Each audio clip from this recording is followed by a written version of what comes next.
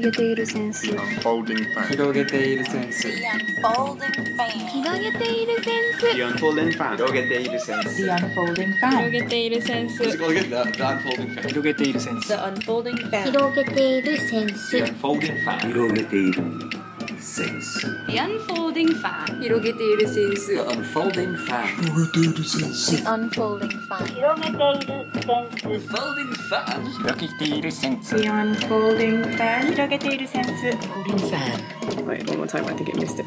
Fuck's sake, something perfect. I'll never get it that perfect. Go 3, 2, 1 and then No, it's fine, it's still going. The unfolding fan. Chapter 8 Elementary. Children in Japan attend elementary school from the age of 6 to 12, passing through 6 year groups. Although at Nichu I act as classroom assistant, at my 3 elementary schools I am required to design and lead 45-minute lessons. The preparation can be fairly arduous, and my first weekend in Kitakata was spent buried by materials, desperately trying to work out what I needed to do, reducing my floor to a complete shambles. Thankfully, practice makes peaceful, and lesson planning is not the protracted heart attack it once was, although my notes still look a bit of a mess. Isho is a comparatively large school, with both the 5th and 6th years divided into 3 classes of roughly 30 students each. There was a period of time during which I very much hated Isho and referred to it in my lesson plans as hell. This was in the aftermath of a disastrously overcomplicated activity I had devised to teach directions, left, right, etc. Most of the students reacted with apathy, but a few were outright bitchy. 2 girls in particular gave me looks of poison. When I saw them later on in the day, they were wearing swimsuits and invited me to go swimming with them. Giving it little thought at the time, I told them I'd love to swim, but I couldn't. On reflection, however, I felt sure they were entertaining fantasies of drowning me. My first day at Isho involved a rather stressful lunch period. It can sometimes be a bit of a long wait to be escorted from the teacher's room by a member or 2 of the class I'm scheduled to eat with, but on this day I was still sat at my desk 25 minutes into the lunch break, when my stomach started to audibly complain. After a tentative inquiry, the teachers present assured me I would be collected. Time continued to tick by until finally one teacher went to check the situation for me. They reappeared, saying I'd just been remembered. At last, I was escorted to eat with a class of 3rd years, about 9 to 10 years old, in a large circle formed by their tiny desks. I had managed a few mouthfuls of egg salad and some small talk with the kids on either side of me when the teacher turned on the TV. It struck me as odd that in a culture that values mealtime quite highly, children would be encouraged to watch telly while eating. The screen displayed nothing but a vacant table and chair before some of the school's students appeared and I realised it was live. I was told I should give a self-introduction, though was left unsure as to exactly where and to whom I would deliver it. I was still extremely hungry and knew from my timetable that only 10 minutes of lunch remained. One boy was charged with guiding me to wherever I needed to be, although he got us a little lost on the way. I was delivered to the room from which the announcements were being broadcast, which was attached to a smaller room for the control equipment. There was only one teacher, while everyone else was under 12 years old. It felt like Lord of the Flies with a lot less jungle and a lot more wires. We waited for a group of students to finish their talk, illustrated with an oversized hand-drawn poster held by 6 people, before I sat down at the desk, facing the camera like a newscaster. I was so hungry. I gave my awkward bilingual address, all the while distracted by the reflection of my own awkward face. It was over soon enough, and I was taken back to the classroom where I urgently rammed the rest of my food in my face before lunch could be called to a finish. Everyone around me, however, continued to consume their meal in a leisurely fashion and showed no concern about the immediate end of mealtime. I made an inquiry as to when the next class would begin and was told 2 o'clock. an hour and 5 minutes away. My timetable had not included the post-lunch playtime and cleaning, and I had paid little attention to the times listed in the afternoon. I needn't have risked indigestion. The kids I ate lunch with were, like all the younger classes, freaking adorable. There was one girl in particular who knew a surprising amount of English. She was very pretty, had a big gap, which a front tooth would one day replace, and said to me, verbatim, "Jenny teacher, you are beautiful." So she was an instant favourite. Thankfully, over the months, I have found the school to be much more agreeable, and even enjoy it now. Most of the teachers are lovely. The 5th years are amazing, if loud, and I seem to have somehow won the 6th years over. I believe, though, that there were some problems among the 6th years which I have only been partial witness to. On that eventful first day, as I arrived to teach 6-3, I saw their homeroom teacher, Hosoya-sensei, lecturing a small group of students just outside the classroom. I went in and started the class with Hosoya-sensei there, but he soon vanished, returning only 5 minutes before the close. As per my contract, I am not supposed to teach without the presence of another teacher, so I was quick to log a complaint with Communicat before it became a habit. I wouldn't have minded too much if their behaviour of the class had been better, but they were quite rowdy and disinterested, and it was a struggle to keep them engaged. Hosoya-sensei has since remained in class with me, and while not a notably warm individual, does make some effort to get the kids to take an interest. The class remained, however, not particularly pleasant to teach. As a whole, they seemed to become increasingly subdued, making the atmosphere stale and uncomfortable. Moreover, a few of the girls wore unaltering expressions of silent devastation, as if they'd just been informed their entire families had perished in a fire. After a number of weeks, I noticed one of the stone-faced girls had been translocated to another class, and since then everyone seems to be generally happier, particularly her. My best deduction is that there were some issues of bullying, which the school, to their credit, seemed to have addressed. However, as I teach there no more than once a week, this could all be pure conjecture. The other 6th year teachers are Ito-sensei and Higuchi-sensei. Ito-sensei, until recently, taught in Thailand and is extremely well-travelled. As a corollary, his English is proficient, and he clearly encourages his class to have a love of it, so his lessons are pretty fun.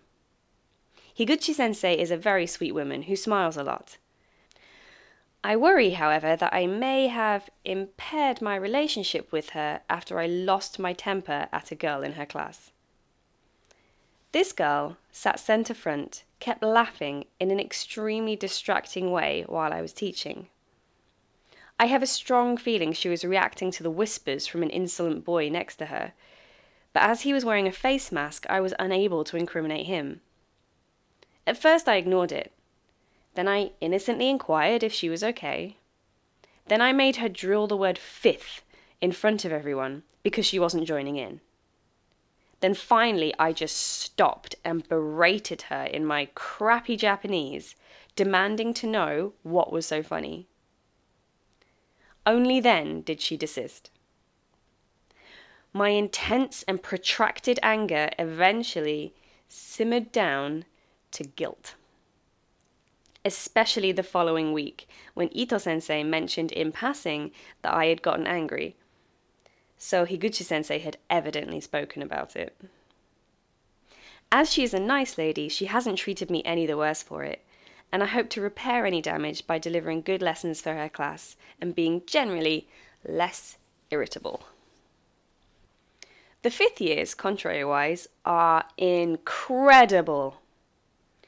They are the sweetest, most engaged, and loudest children anyone could hope for. They have a great time in my lessons, and consequently, so do I. If anything, they're too enthusiastic, as keeping them in check requires shouting oneself hoarse. Their teachers, Watanabe-sensei, Kasama-sensei, and Kasaka-sensei, are all fantastic, particularly Kasaka-sensei, who the children love and respect greatly. They call him Octopus Teacher, a running gag that Kasaka-sensei himself encourages because he can pull a face like a cartoon octopus. The 5th year textbook includes a lesson in which the students are required to guess the word globe. I'm not sure why, as none of them know it, but their attempts are impressive. In Isho's 5-1 class, a girl offered up map ball, which was, quite frankly, pure genius. A lively round of similar guesses followed, culminating in one boy shouting, "Hi!" to get my attention over the din. Yes, I acknowledged. "Galaxy Spaceballs!" he hollered. Whether or not Kasaka-sensei understood the testicle reference, I don't know, but we both fell apart laughing. The principal is also great and will stand at the front of school in the mornings, high-fiving the kids as they arrive. He spoke to me for quite a while one day, and I was pretty chuffed with how much I understood. He chuckled at himself and said that he couldn't speak English, though I pointed out that this was fine as he was in Japan. While I have grown to be much fonder of this school, there was one particular morning when my dread of going in was so acute, I stood in the car park for a while, peering into the tall, circular cage of the school's clinically white rabbits and cohabiting chicken, to achieve some tranquility. The lessons went fine, but the day completely turned around when I spent lunch with a class of 2nd years. The teacher was lovely and encouraged the kids to ask me questions and introduce themselves. Afterwards, I played with the students in the space outside their classroom, with increasing numbers of them hanging off my arms. I loved it. I was already on a happiness rush from the adrenaline of playing tag and spinning in circles, when a young and beautiful trainee teacher, who had also eaten with this class, handed me an A4 sheet of paper covered in signatures and drawings from the students. In the centre was, "Dear Miss Jenny, please come again." In that moment, I could have wept with joy. After this, I helped the class with their scheduled cleaning time. This instance is unlikely to ever be displaced as the best lunchtime of my life. On another lunch break, I was with a class of 3rd years, sat next to a girl who was adorable but spoke only softly and rapidly. I didn't catch a single word, but thankfully she didn't appear to be asking me anything and so didn't require a response. As cute as she was, it was a little frustrating to be used as a sounding board for her incomprehensible stream of consciousness. At yet another lunch with the younger kids, the students got caught up in asking me the English for various Japanese words. If anyone wants to study cultural borrowing or the spread of ideas, observe a room of children. The punchline was that they were kept unwittingly asking me about words that had been directly taken from English and thus required no translation, like lion and ice cream. Naturally, I'm glad my feelings towards this school have changed dramatically, and I seem to have garnered a much better relationship with the students. The girl who so long ago invited me to go swimming, probably at my own peril, now seems to adore me. Something I cannot understand, but do not dare question. It is probably worth bearing at the forefront of one's mind that the process of growing up involves not only an increase in skills and knowledge, but a refinement of emotions, and thus changes in attitude that would appear practically bipolar in an adult are merely part of the daily tide for those who are experiencing life's tumultuous waters for the first time. This insight, I'm sure, is banally obvious for those who have raised or worked with children, though I guess the realization is a part of my own adulthood journey. Kamisamiya is a small school surrounded by farmland, about 15 minutes drive from the centre of Kitakata. As I pulled into the school grounds on my first day, 2 little girls saw me behind the wheel, looked excited, and chased my car for a few seconds. Comparing the populations of Isho and Kamisamiya is borderline comical. At Isho, there are roughly 90 students in each year group. Meanwhile, Kamisamiya's 5th year has 12 kids, and the 6th year has 8. This naturally changes the dynamics of the lessons considerably, and as a teacher, you can cover much more ground with so few students. In her handover notes, my predecessor described the students of Kamisamiya as awesome, saying that they try extremely hard at English. I have found this to be partially true. With 6 girls and 2 boys, the 6th year as a whole is quiet and studious, and consequently the students do well at English. Their teacher, Kato-sensei, appears to be an intelligent man and often spends my lessons flipping through an English dictionary, seeming to study along with the children.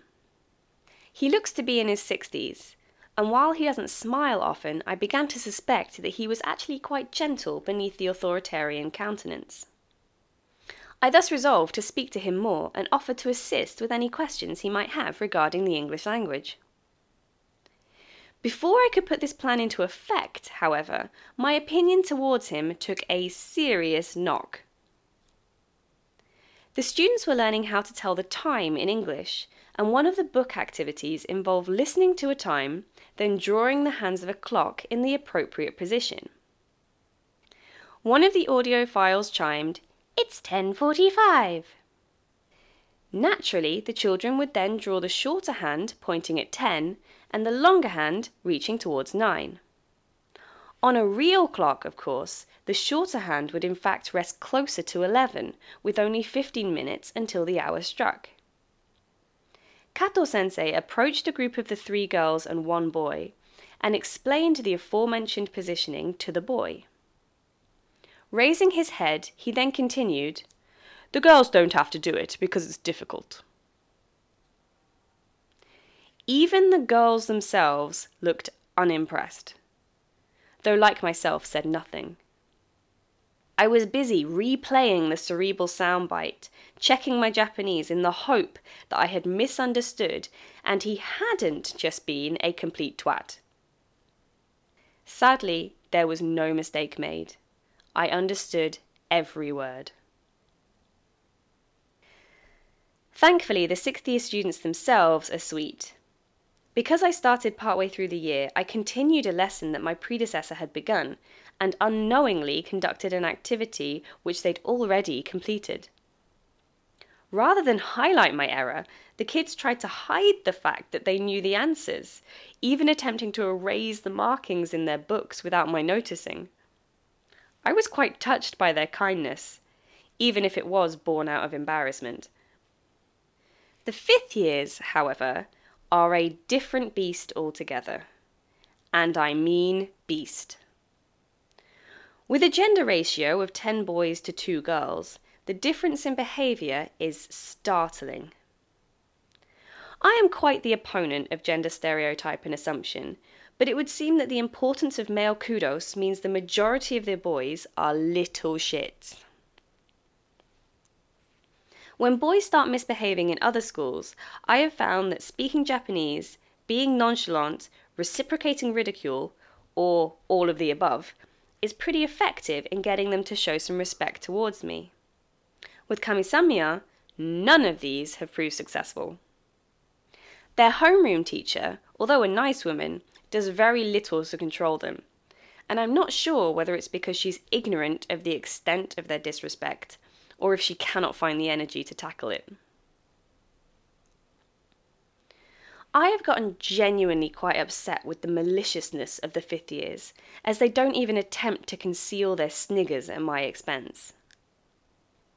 One day they asked if I knew about American oranges, and I was pretty sure the conversation was about my breasts.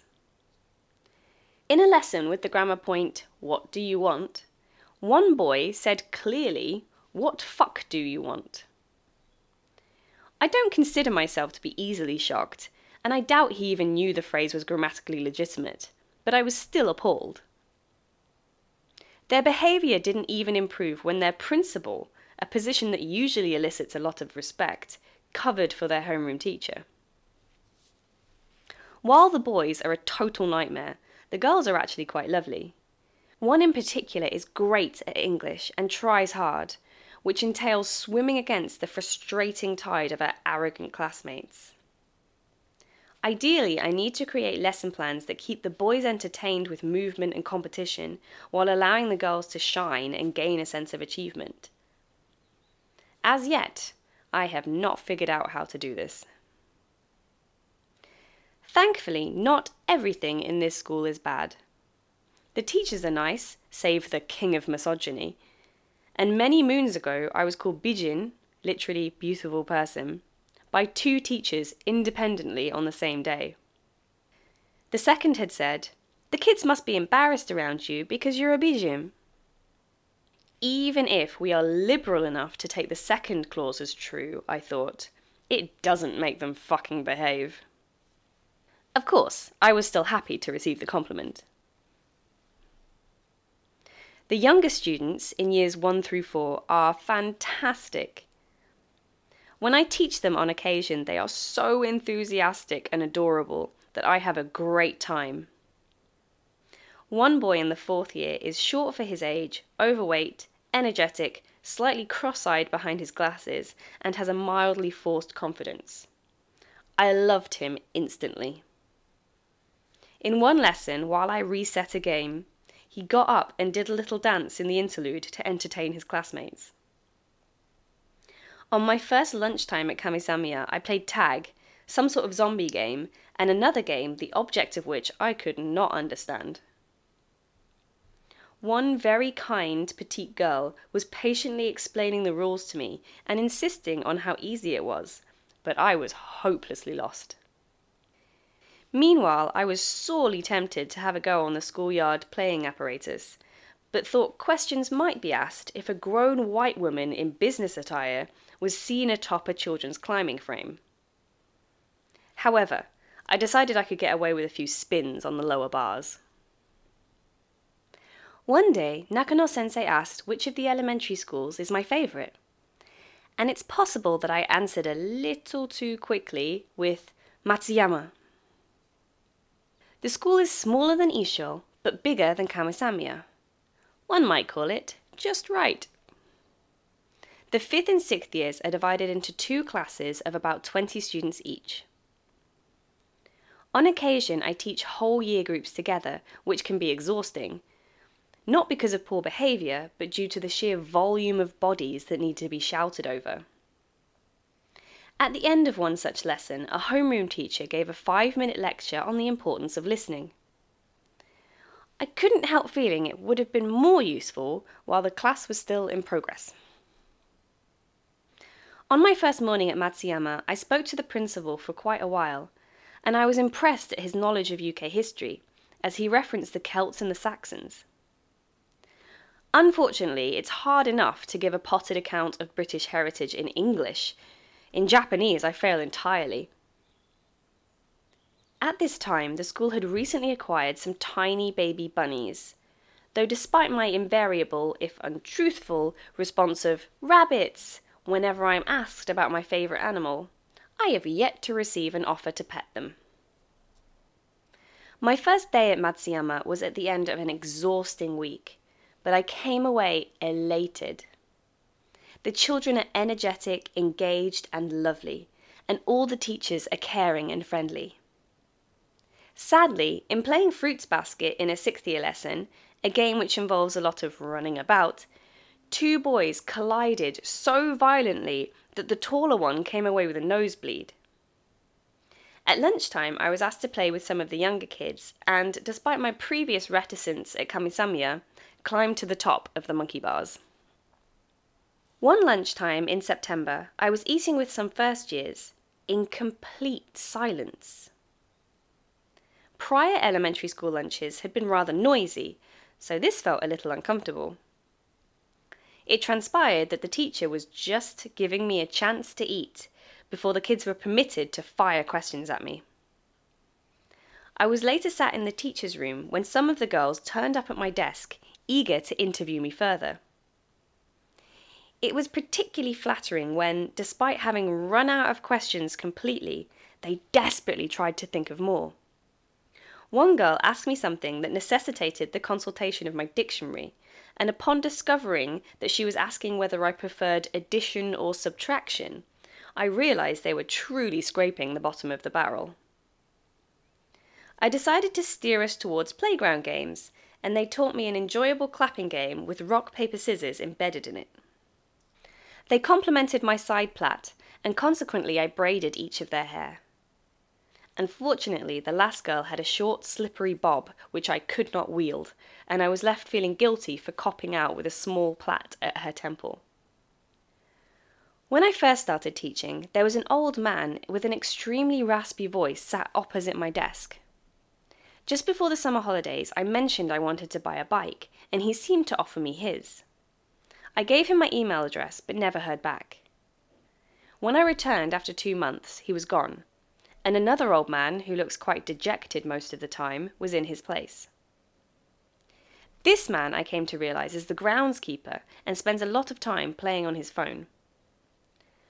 I have no idea what happened to the previous guy, and somehow I don't dare ask. The teachers are the loveliest people, and during the scorching summer months, the tall scheduler kindly provided a steady supply of cold drinks. I also came to my desk one day to find 2 apples with a note that, if translated literally, says, "Jennifer-sensei, always thank you." The best English approximation I can conceive is, "Keep up the good work." Either way, it made me very happy.